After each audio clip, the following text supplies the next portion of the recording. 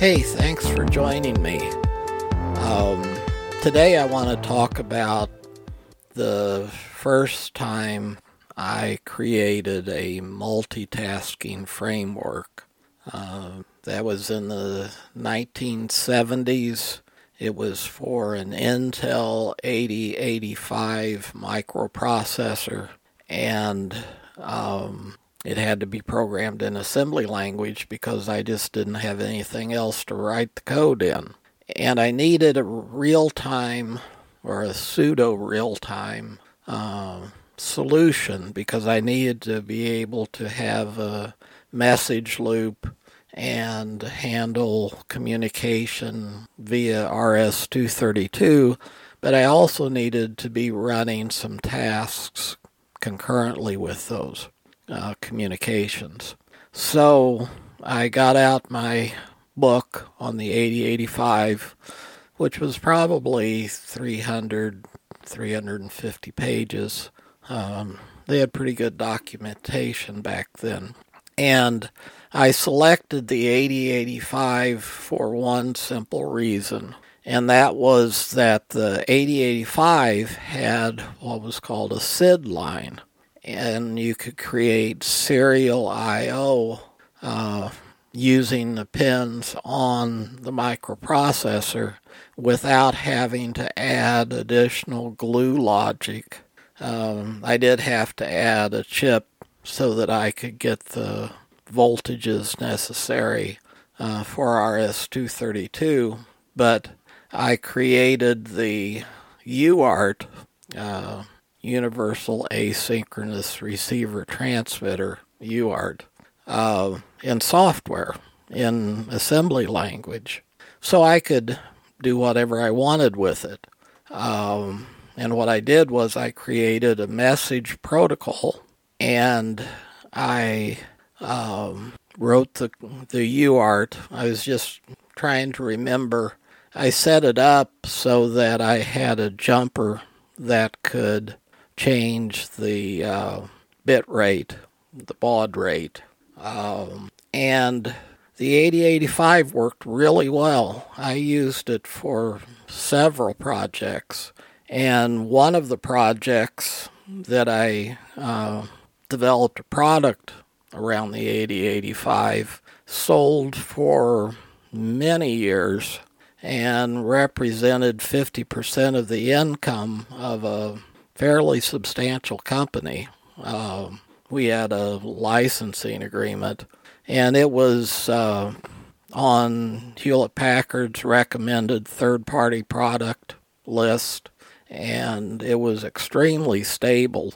So what I did was I took an 8085, I created a piece of code to simulate a UART, and then I built a framework for multitasking.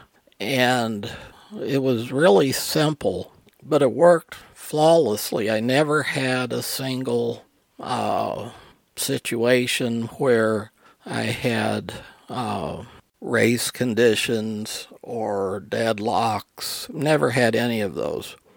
And the way I did it was I built an external clock that I connected to the non-maskable interrupt on the 8085, and I could control the rate of the interrupts externally since the clock was external. And every time an interrupt occurred, the routine would run that would capture everything on the stack and save it off to a safe memory location. And then it would grab the stack for the next task and load that onto the stack, and then off it'd go again. I used a pound def to define how many tasks that I allowed to run. And of course, the nice thing about that approach was I didn't have to worry about crafting tasks to complete within their own slice. By saving state, I could bring it back and let it run from the state at which it was interrupted. Now, I had control over the entire board, so I didn't have arbitrary code running. I had code that I had developed specifically for the process, and that allowed me to use a very simple but very reliable context switching framework. And as time went by, year after year, I did add more tasks and modified tasks, and the framework actually never changed. Once I got it working and it was reliable, I never changed the context switching. I would just add new tasks. And that was one of the things I did back in the 70s. It was a lot of fun. I did buy an external emulator that I could plug into the microprocessor socket and troubleshoot, because initially it was a bit of a challenge to get it working. But that kind of stuff was fun, and it still is fun.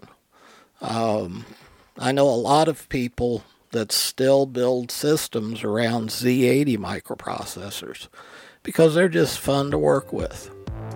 Anyway, that's a memory that I have, and I thought I'd share with you. Have a great day.